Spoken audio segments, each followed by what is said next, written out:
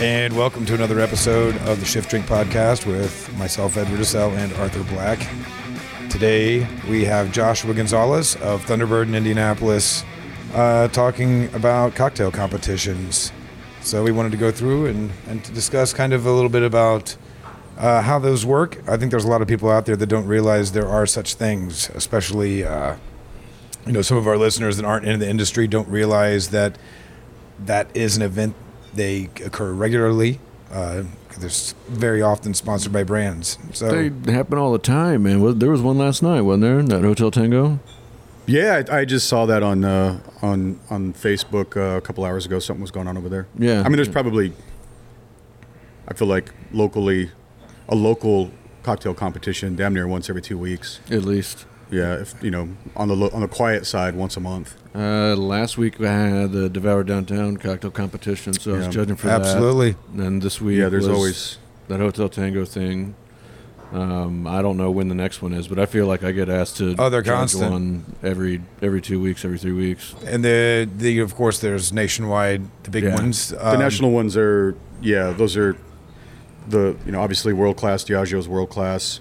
Heaven Hill just launched a big national competition last year. This is their second year, called America's Best Bartender. Oh yeah.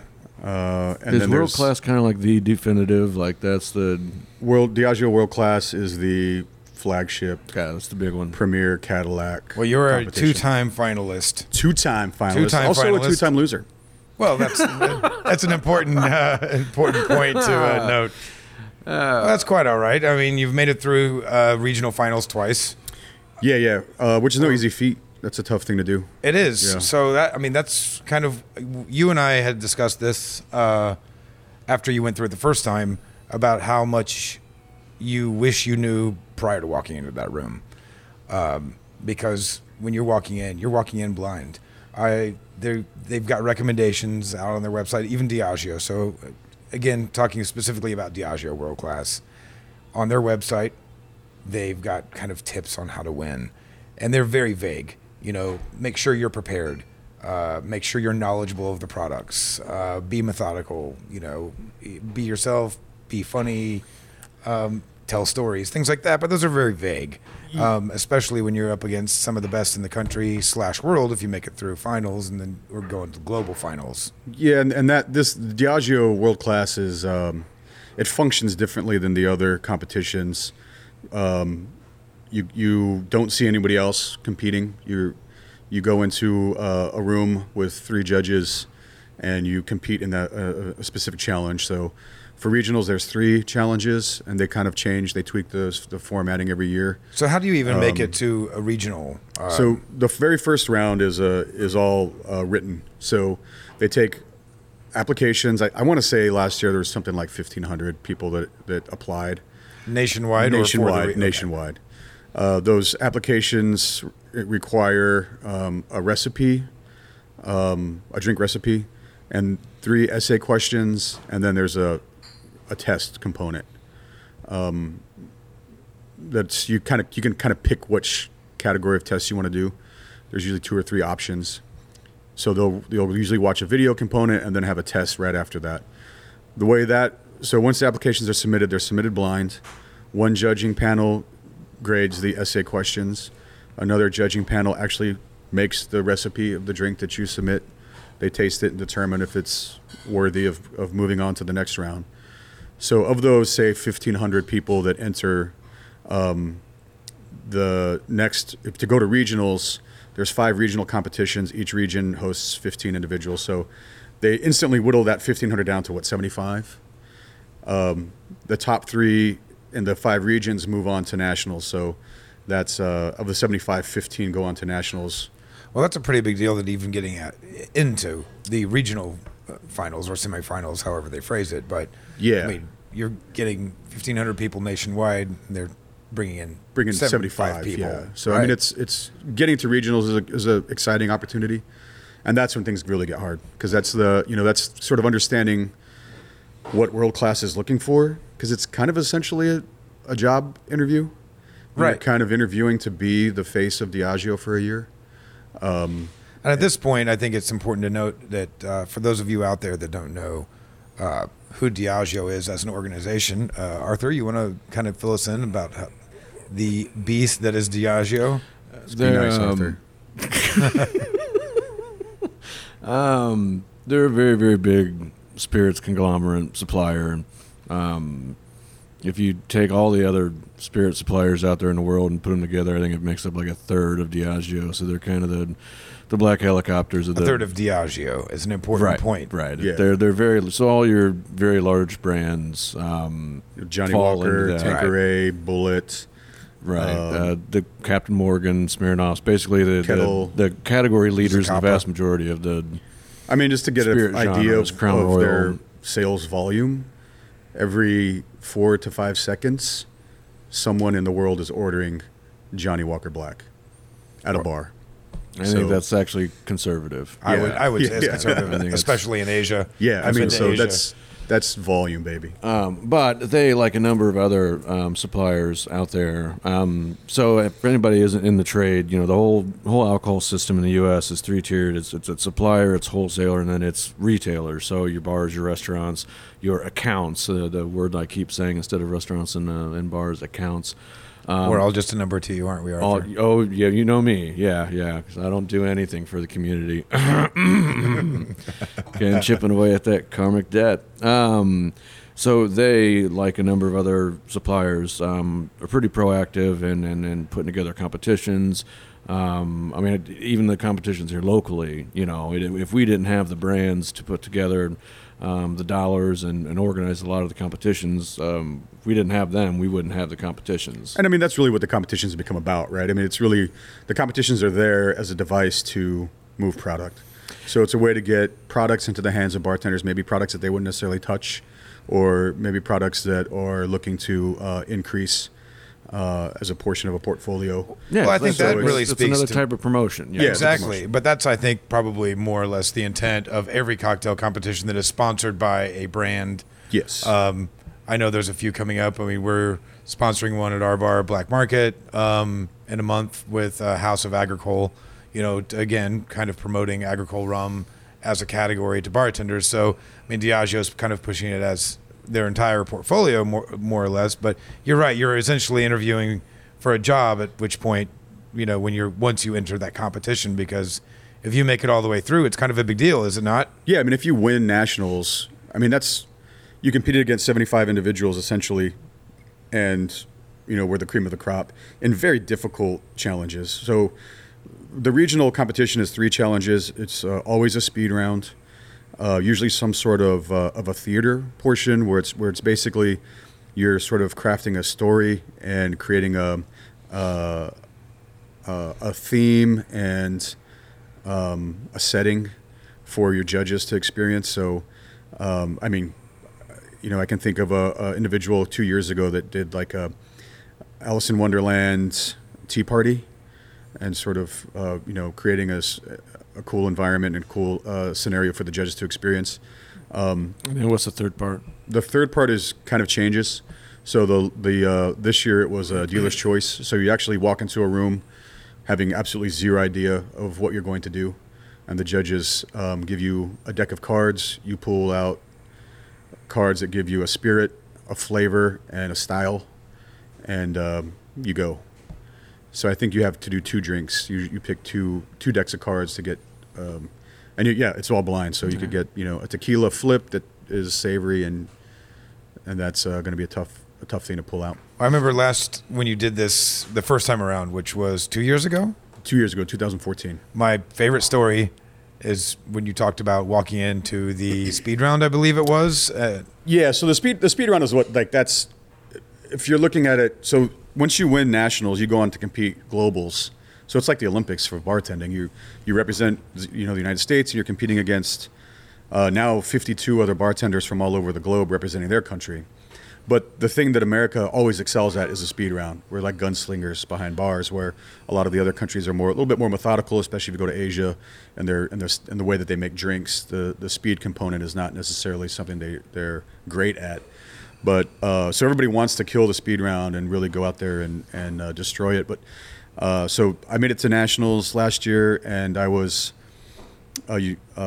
following behind Julio Cabrera, who's a legend in the bartending world. Absolutely. Just recently left the Regent Cocktail Club in Miami. Yeah, and he's sort of the epitome of that old school gentleman bartender.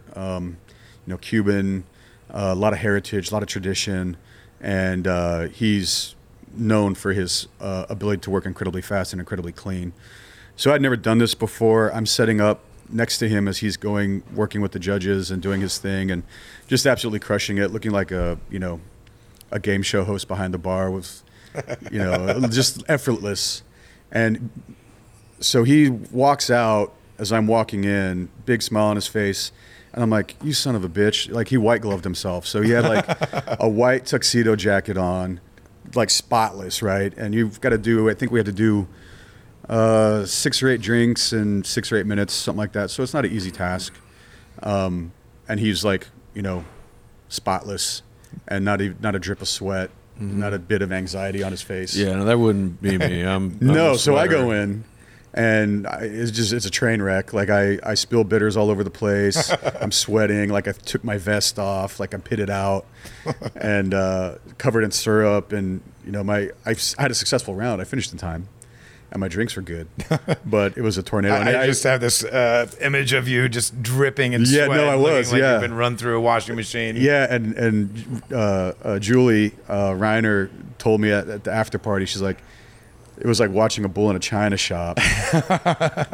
But I will say that this year, at the speed round this year, I went incredibly prepared, and the judges commented on my cool as a cucumber. I think actually one of them was like, dude, I don't think I've ever seen anybody that relaxed in a speed round. So that was nice going in and feeling That kind of goes back to it. I mean, knowing what to expect once Yeah, you walk knowing what to in, expect.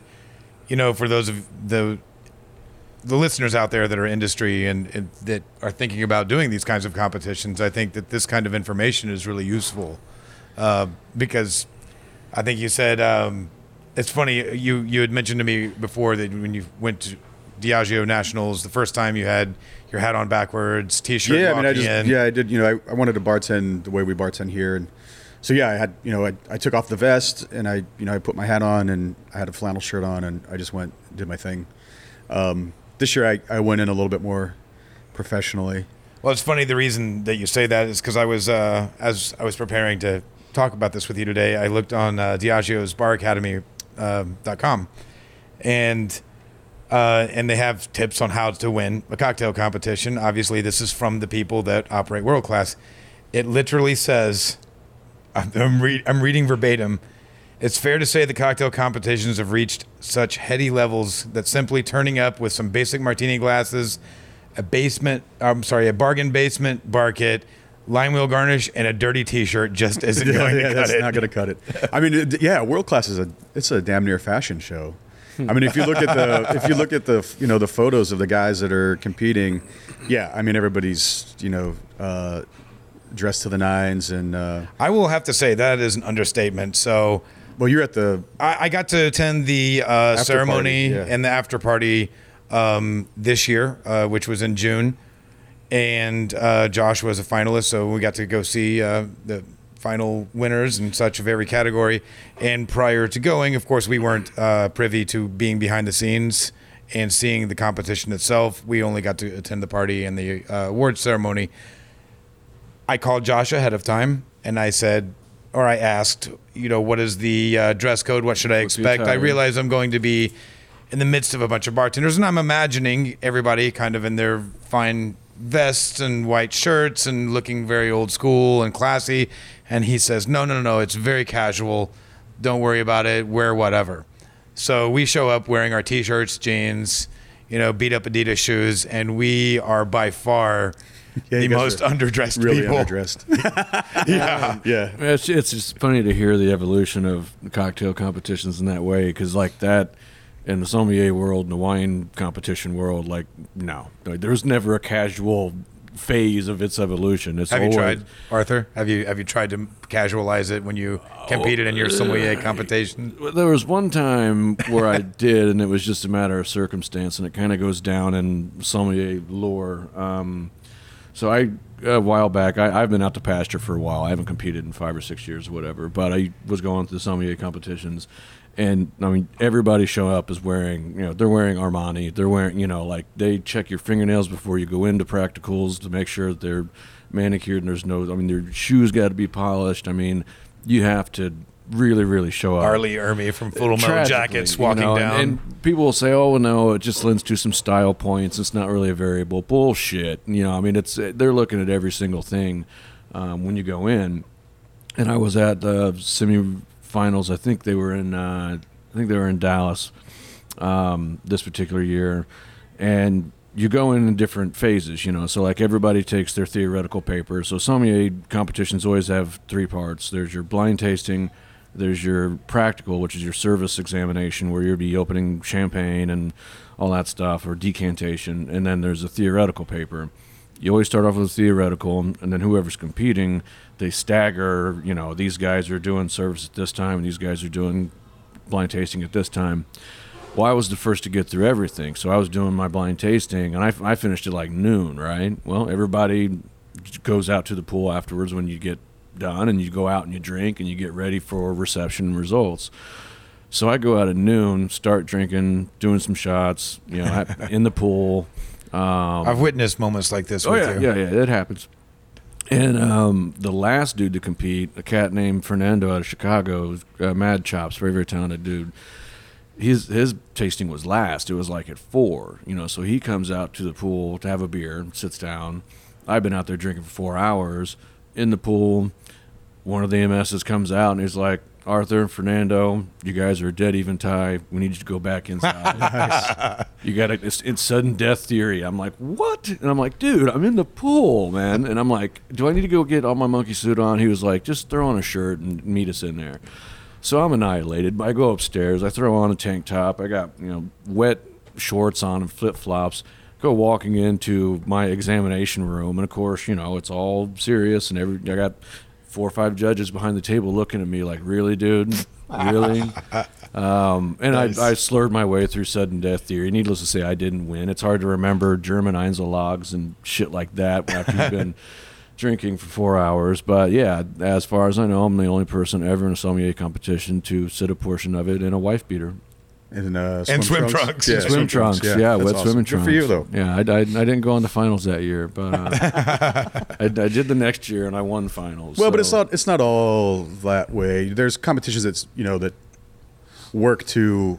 Most are very casual. Yeah, especially yeah. At the local level, but you even have yeah. national competitions like the Espolòn cocktail fights. I think that would be the epitome of not. Yeah, the exact opposite of world class. So, I mean, you're creating a spectacle in a different sense. You're going in sort of with a character. The whole thing's wrestling themed. You win a wrestling belt.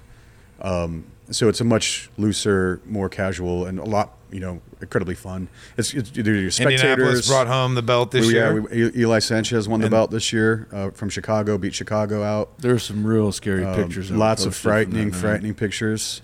But yeah, so there's different ways that the national competitions work, and it's really up to the brand and how they want to sort of position themselves. But obviously, the world class takes an incredible amount of organization. You're hitting up 5 cities, 75 bartenders, plus the nationals, plus the globals. You bring all of your own equipment, everything. You bring everything, all your barware. Yes. I mean, and things have progressed quite significantly through the course of history in this competition. I mean, you have guys out there hitting up thrift shops trying to find vintage barware. Yeah, and I went into it this year wanting to be not that, and I think it actually worked to my detriment. But I went in. My philosophy was, if I can't do it in my bar at volume, I'm not going to do it in the competition, because I feel like that's this sort of over the top aspect to the competitions is not something I really enjoy anymore. And 2 years ago I was all about that, but sort of the way I've evolved and my thought on bartending is just I like simple, I like clean, I like easy drinks, and the sort of the presentation, the over top presentations, just I don't feel are an aid of anything other than to make yourself sort of look special. You don't like all the flair? The flair's fun. I mean, there's different ways to incorporate that, but sort of the ostentatious presentations are. I mean, does it make the drink better? No. Is it fun for the guest? Maybe. For the philosophy for us at Thunderbird is if it's not enhancing the guest experience or making the drink faster, then we're not going to do it. So I took that philosophy to the world class, and I definitely realized at day 2, I was like, shit, everybody's got the over the top garnishes, the glassware, side serves, and I didn't bring any of that. So it definitely dinged me, and it dinged me on my scores. When I got the scores back, I was very high. Everything, I was incredibly high in technical aspects, but scored pretty low on the creative side. Well, I know in addition to the cocktails themselves, they're also looking for not only how you present yourself, but how you present yourself to the customer. So your the whole interaction thing, is hospitality. The whole thing is built around hospitality. It's built around product knowledge. It's built around technique, creativity. There's so much happening at those competitions. It's insane, and the level of talent there is really incredible. So, I'm super lucky to have made it twice to the top 15, and the people that I've seen come out of that are always phenomenal bartenders, executing at very, very high levels. I just rewatched this morning on YouTube, and it's a fantastic video. Tim Phillips from Australia, his speed round reincarnation flip. Yeah, you seen that? The egg where he broke the egg but had the drink hidden in another egg. That was amazing. That was pretty amazing. Yeah. But there's that takes it to a different level. Takes it to a different level. Yeah, and then you have actually sort of the anti competition, which I don't think they did it last year, but it's a rematch biatch that you cannot have a sponsor. It's no brands are allowed to participate. You can't take brand money. I think they originated in New York. Giuseppe Gonzalez and Phil Ward and those guys put it together as sort of a bartender's competition without all the BS of brands. I really enjoy that aspect, and you're starting to see that happen a lot more on local levels and regional levels. But because I think oftentimes when you go in with a set requirement, like you've got to use these products, and very oftentimes you're being judged by people that may or may not necessarily be bartenders or understand exactly. I think that's some of the issues that local competitions have is you tend to have maybe somebody that has some bartending experience, another person that's maybe a food or drink writer, and then usually there's some kind of like a celebrity component, and so oftentimes maybe the most technically sound and like best drink doesn't necessarily win all the time, right? Because it's up to individuals whose palates are a little bit different or whatever they're kind of sometimes anticipating the judge from panel really sucks. You could have bad judge panels. There are plenty of people because you want to bring in other personalities, and I'm very methodical in the way I judge. There's a look, there's a structural element to it. Is everything integrated? Do I consider style points? Do I consider knowledge and comfort level? Of course, but they're graded to a lesser extent. But I was at a competition a few weeks ago, and one of the guys was like, "Oh, this is my favorite," and it was absolutely the worst cocktail. And it was like, dude, there's no way. Like, this is not going to win. Like, I would stab you with my pen before I would acknowledge this is a decent drink. And it was just going off flavor and. He also happened to have shitty taste, so it's like, Well, we're to address that. I've been for the first time helping to organize a competition. I've never done this before, but we've been working with Ben Jones from House of Agricole, which is based in Martinique. Rum Clement, Rum JM, Damoiseau. They just recently picked up St. Lucia Distillers is now under their umbrella as well. I mentioned earlier in the show that we're doing a competition with them next month. There's a sales component, but the ultimate kind of competition that's live. 5 bartenders going to be hosted at Black Market, one of our restaurants, and it's quite challenging, because you think a lot about these things. Who are the judges going to be? How are we going to present this? How can we make sure that there is no bias?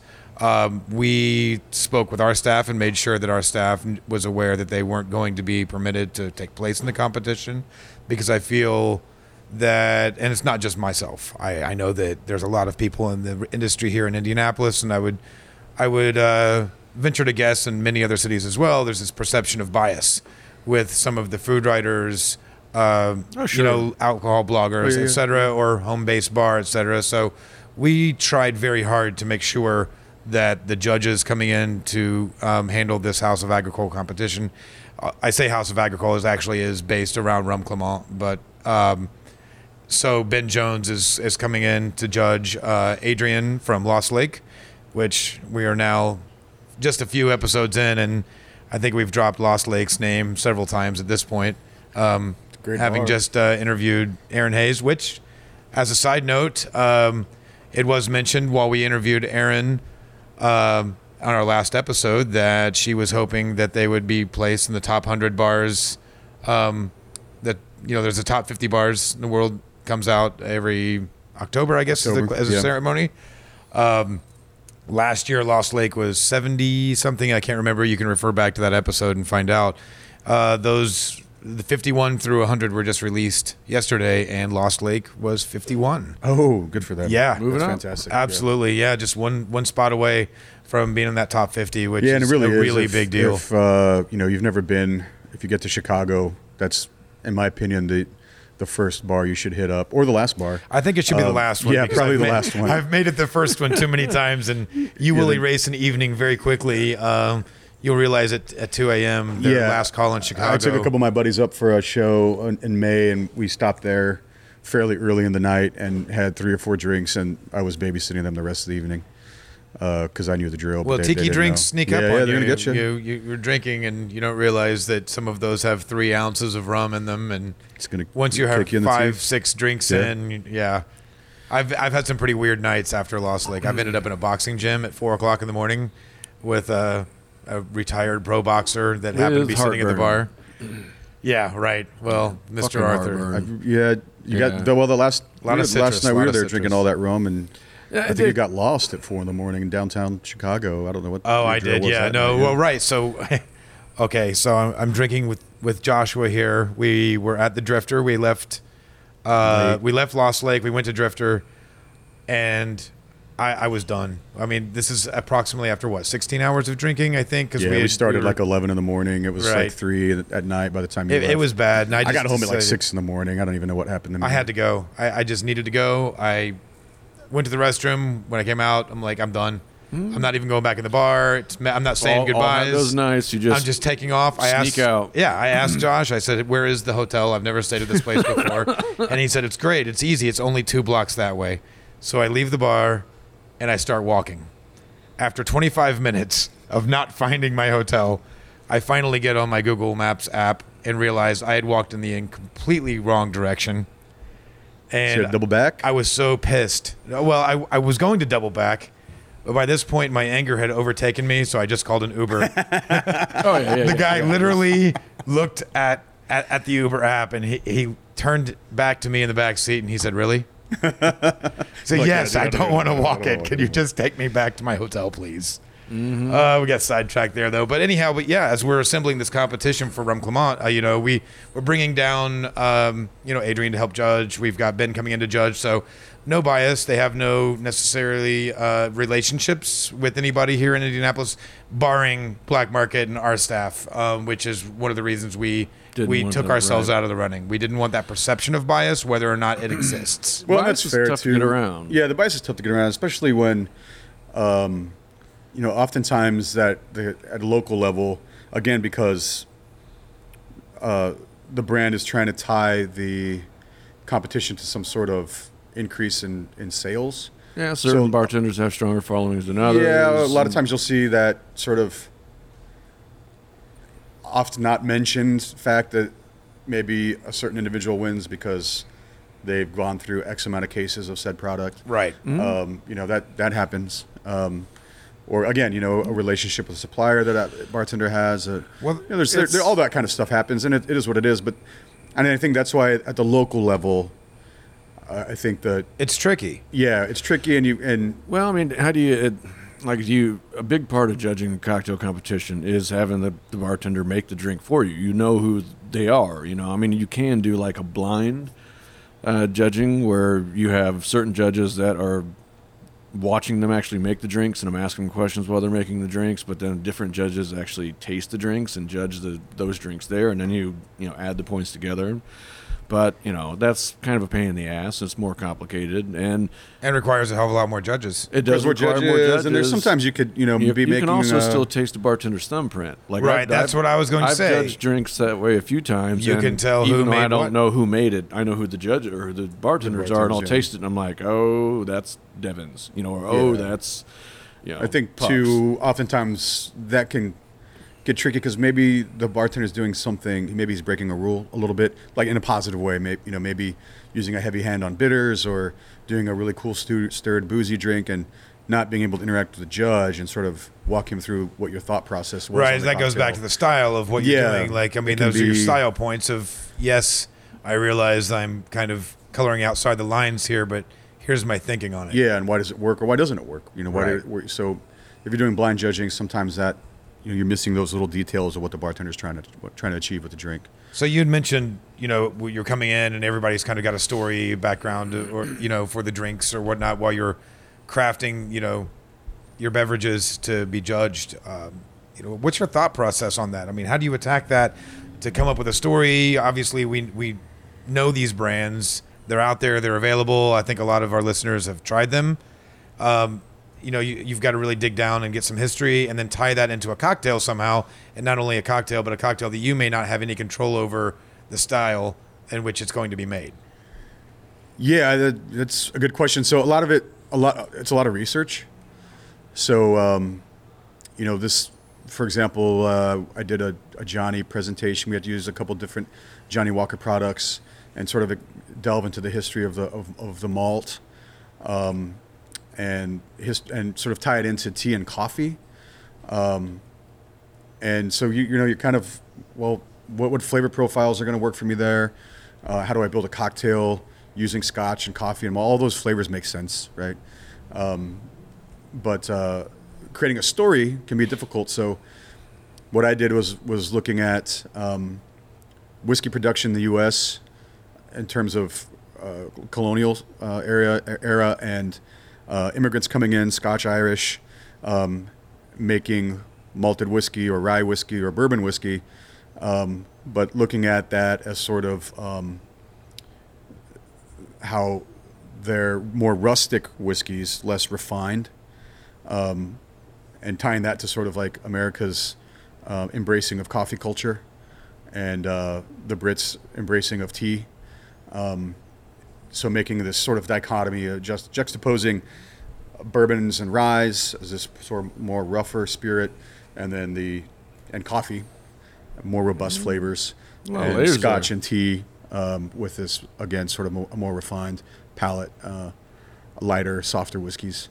But again, you could reverse that easily too and flip it. But yeah, so it's a lot of research. I remember doing a presentation on a bourbon cocktail, like a bourbon Mai Tai, and bringing in an Italian liqueur and talking about This is the House blasphemy, of by the way. Bourbon. Yeah, right. The House of Bourbon, who controlled Sicily, and this liqueur was from there. And oh, by the way, Bourbon County, Kentucky's named after them. Right, yeah. And here's how this cocktail all comes together. So yeah, I mean, there's a lot of that. There's a lot of I think Charles told a story 2 years ago about the Chicago railway system and how that worked in bringing alcohol into the Midwest. So that brings us back around for a second, I guess. I don't mean to interrupt, but you were talking about Charles Joly, right? From, Yes. Previously of Aviary in Chicago. Previous of Aviary, and he just goes by the Champ now. So if you just want to call him Right, Champ, yeah. absolutely. Shout out to the champ. He's going to get pissed about that. So Charles won world-class globals 2 years ago. How many Americans have won world-class globals? Charles Joly. Charles Joly. that That it? would be He's one. the American. Yeah. We've been very successful in globals. This is, I think, year 5 for us, actually competing. I think as a competition, world class has existed for 7 or 8 years. So Ricky Gomez, I think he placed top 5 the first year the U.S. competed. Jeff Bell, the second year, placed 3rd. Charles won it year 3. I think Tyson was top 10 last year, and then we'll find out what happens to Andrew, who won nationals this year in September down in Miami when he competes globally. Yeah, congratulations to Andrew, and we wish you Great all the guy. best here, obviously. Great guy out of San Francisco. If you get a chance, where's he at? Romulo, I believe, in San Francisco. I'm not sure. I should Yeah. know that. So how do the SOM competitions? Obviously, a lot more serious. Do you see opportunities for wine to sort of take cues from bartenders and get more people excited about wine? You know, it's what we don't really have we don't have any wine competitions locally.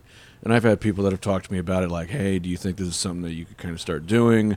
And I don't know. I just don't know if we'd have the pull. I mean, I don't know if we would have enough people in town. We have plenty of There's less sexiness to it, I think. You know, as like you said, when you're watching a bartender make a cocktail in front of you, there's style, there's panache, but with the sommelier competition. Well, yeah, and I guess too, you're from a creativity standpoint, I don't there's know more who in things this you town can would compete in it. You know, Sure. I mean, I could certainly facilitate them and organize them, and God knows I've been in enough competitions where I know all the tricks and all the different ways to quiz and engage and test the competitors. But I just don't know if we would have the kind of draw as far as competitors to participate. You know, we have a wonderful little wine community here, and it's blossomed, especially in the past 5-10 years for sure. And I'd like to think I've been a part of that, but.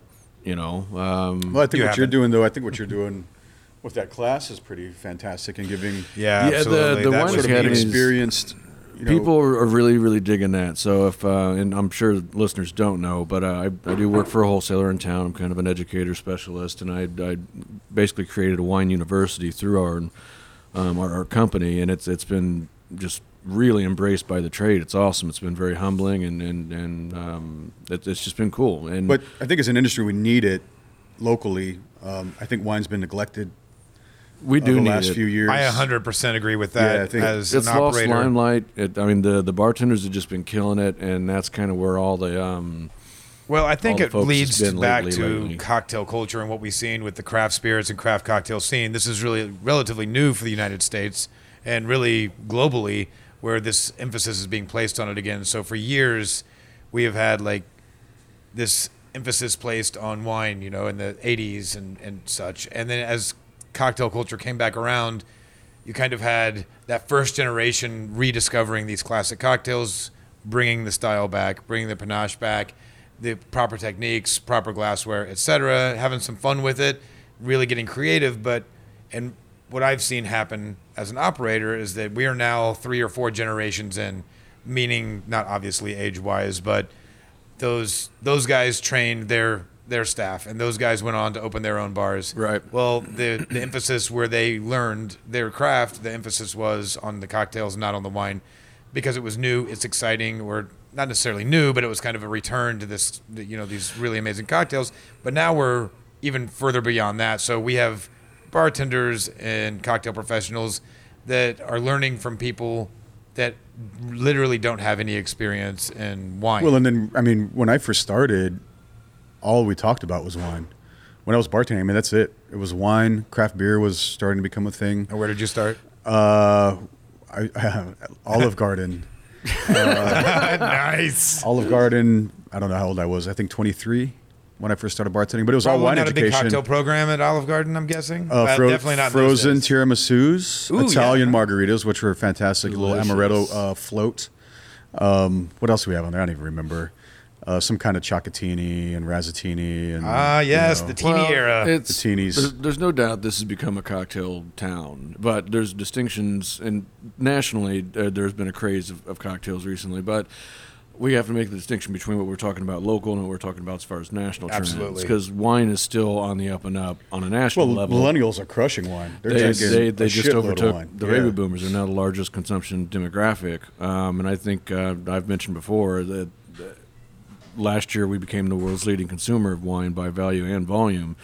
And it has still been on the rise in Indianapolis. It just hasn't been on the rise to the extent that cocktails have and the beer, microbrewed craft beers have. I mean, But I think that goes back to the point of the education. When you don't know what it is that you're selling It's much harder to confidently sell that from behind the bar. And I don't mean it's from a salesman standpoint, but just an educational standpoint. When a guest comes in and they're not sure what they like to drink. They wanted to have a white wine or red wine, but that's about as much as they've determined.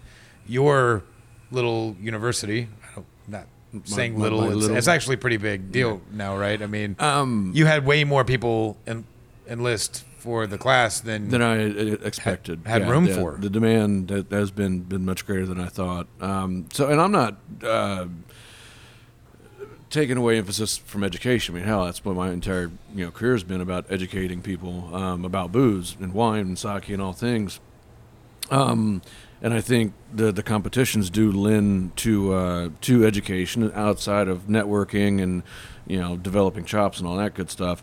I just don't know what kind of pull there would be for wine-oriented competitions. Well, the tough thing too is that I think where wine is at a disadvantage, and even beer is at a disadvantage, is in just sheer amount of money on hand that brands can throw at a product. Absolutely. So the money that's spent on a huge competition, disadvantage. Yeah, Yes. the money that's spent on competitions, the money that's spent on getting bartenders excited about a brand.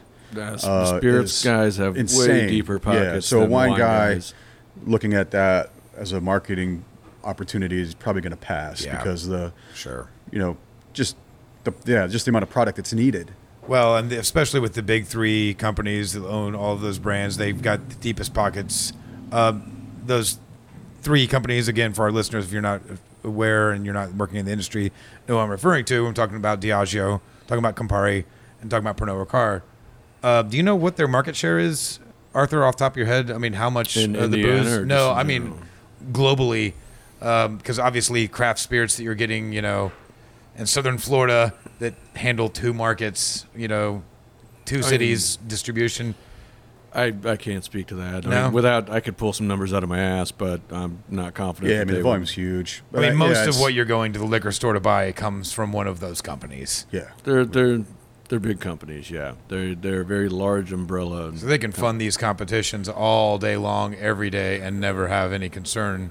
There's a whatsoever. lot more money in the spirits world than there is in the wine world. Although, it's an interesting time, though, in the spirit world. There's been a lot of shakeups in the last 6 months. A lot of programs being cut. Yeah, that's what I hear. A lot of sales forces being laid off. Ambassador programs being news dissolved. last week, right? Yeah, a lot of are the dollars shrinking up? Are brands starting to maybe question the value of a lot of these programs or competitions? I wouldn't be shocked if you started to see some of them disappear or reformat, because I think the question is, again, for any company, if I'm Diageo, what's my return on investment in putting on these competitions? Is it helping me sell products, put products on shelves, or get them in the consumer's hands? And it's really hard to measure that. How do you determine how much money you're making off of a cocktail competition? You get the obvious brand loyalty when you take a bunch of bartenders and you take them to New York Sure. for a competition. Obviously, that bartender's always going to have a place in his heart for those brands. But if you're doing all these competitions, is that bartender an extension of your brand?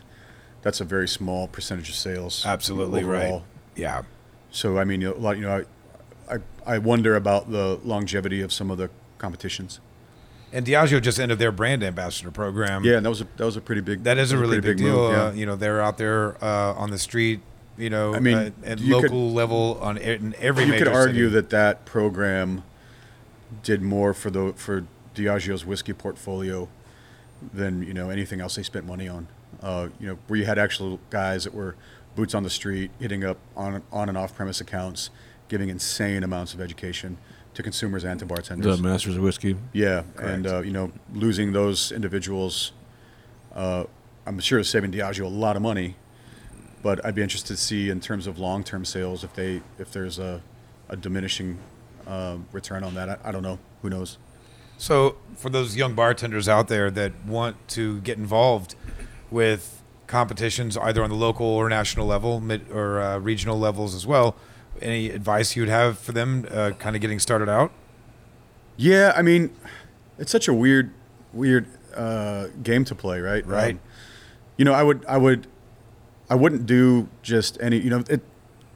There's so many right now. It's become a little bit difficult to even keep track. So, you're getting hit up all the time. Hey, I need you guys to enter this competition. Hey, we need X amount of bartenders in this competition.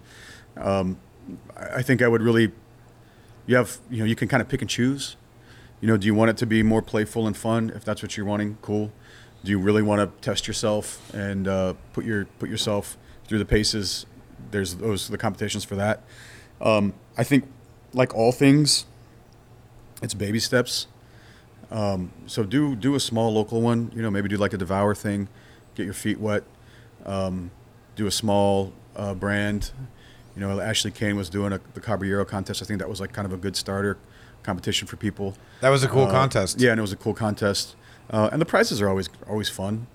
The monkey shoulder competition that they put together a few months ago was really cool. That was really fun. Yeah, that was pretty cool. And that was kind of an interesting, a different take on a competition.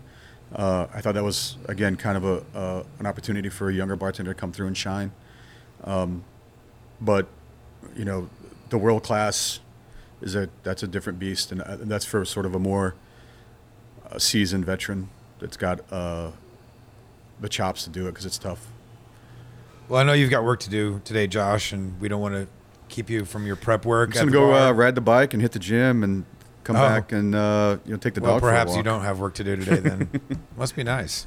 But we always wrap up every episode with the same question. Yeah, and we were supposed to start with another question. So I know. I got to forgot. say, it's shift drink. I'm disappointed because I've got a cup of coffee, Ed's got water, and Arthur's drinking kale juice. His kale juice again. This is not 2 episodes. kale, God damn it! You're I hate full of kale. shit. I hate kale. It's not kale. It's spinach and other vegetable Did you ask crap. today? Did you ask? No, but I'm standing by it again. It's not kale. I know the owners of the shop. I could get her on the line right now. We could do a little phone. So how do you Alright. end the thing? What's the question? What did you have to drink last night? And then favorite hangover cure. Well, I had, what did I have last night? I had, I don't know, some kind of lager at, I was in Louisville. I took the crew down to Woodford Reserve for the day. We hung out there and then grabbed a quick bite to eat in Louisville before we drove back. So I was the guy behind the wheel. So I had I don't know, some kind of lager, and that was it. My favorite. Have your driving, yeah. Yeah. So we had a beer, and then I hit the road. Arthur, how about you? I had dinner at Napoli's last night, so I just had a bottle of Pinot Grigio, Faluga. Do you yourself had a bottle, or you? Well, I shared a little bit of it with Erica. That's not true. Yeah. Right. What, right. a quarter of an ounce? Wine is 85% water, all right? That's true. I am hydrating myself. I had a glass of Santa Teresa 1792. My shelf at home is filled with rum. So bougie, man. Surprise. Well, it sounds fancier than it's. I only keep things at home that I can't get elsewhere in market, except for House of Agricole products, because I am a big fan of Agricole rum. But and that's one that we don't have here in Indianapolis available to us. So it's a cool rum. So I had a little glass as my nightcap. I don't know what my. I wasn't hangover- sitting I don't around in have a smoking jacket or fucking. You probably I didn't have were. a pipe or anything like that. You were playing Reading Skyrim. the newspaper. Yeah, right. Exactly. Playing Skyrim and sipping on rum. No, I was actually watching Stranger Things. I had one more Still haven't episode seen to it. go. I need to watch that. That's a pretty kick-ass show. Yeah, I just finished it last night. I don't know if I have a straight up hangover cure. I do. I will say, if I'm feeling it, I'll drink some Pedialyte, and try to get a little electrolytes and salt back in my body. Yeah. But yeah, I don't necessarily have a go-to. I don't think we addressed it in our last couple episodes, Arthur, but what's your hangover cure? Champagne and Xanax. There you go. I try to avoid it, man. I'm getting old. My hangers last like 2 days now. Yeah, well, that does come with age, but Yeah, I'm not- I've got a regimen now. I travel with a hangover kit that because I during the normal weeks that I spend at work, I don't overconsume. I definitely don't even consume that much alcohol during the course of the week, apart from tastings, wine tastings, liquor tastings, and such. So when I do go to a rum festival or a cocktail event, and I know that I'm really going to be pushing it, as I did during Diageo while you were competing We were at Espita Mescaleria in Washington, D.C. Fantastic place, but wouldn't that's recommend awesome. spending 9 hours straight there. Yeah, 9 hours in which a we bar did. is, that's It's an a event. stretch. Yeah. So I go for branched chain amino acids the next morning for hydration. Okay. I always make sure I set my Little alarm BCAs. 2 hours before I need to wake up. And I pop some Advil, so by the time I actually wake up, the headache's at least a little bit, kind of tempered a little bit. Of course, water. That kind of goes Yeah, you without guys gotta saying. chug the But water. I just put a little of the BCAs in there. It goes a long way, and I'm gonna have to endorse the Xanax as well. The Xanax. I get really bad anxiety problems during hangovers, which Really? is not uncommon. I found out very recently. I was looking online about something, and it led me to that. But yeah, it is. As you get older, if you have anxiety issues, it can actually add to it as your body is kind of healing itself from the previous evening's imbibing. Well, maybe if you're in a state that allows it, an edible would help. Oh, absolutely. I fully condone that. If you are in a legal state, Yeah, if you're in a state edibles, that and allows it. I can attest that it does absolutely help. Yeah, there's no better way to shake a hangover. Yeah, but that only works if you are in a medical marijuana state or a completely legal adult use medical. I'm sorry, sheesh, tripping over my words here. An adult use marijuana state, but unfortunately, Indiana is none of the above. So. Until that time, we will be drinking our BCAs, our champagne and Xanax, and Chugging lots of Pedialyte. water and chugging Pedialyte. Right. Well, until next time, Cheers, guys. Thank you. Thanks, Ed. guys. Thanks, Arthur. thanks for coming on, Josh. Appreciate it.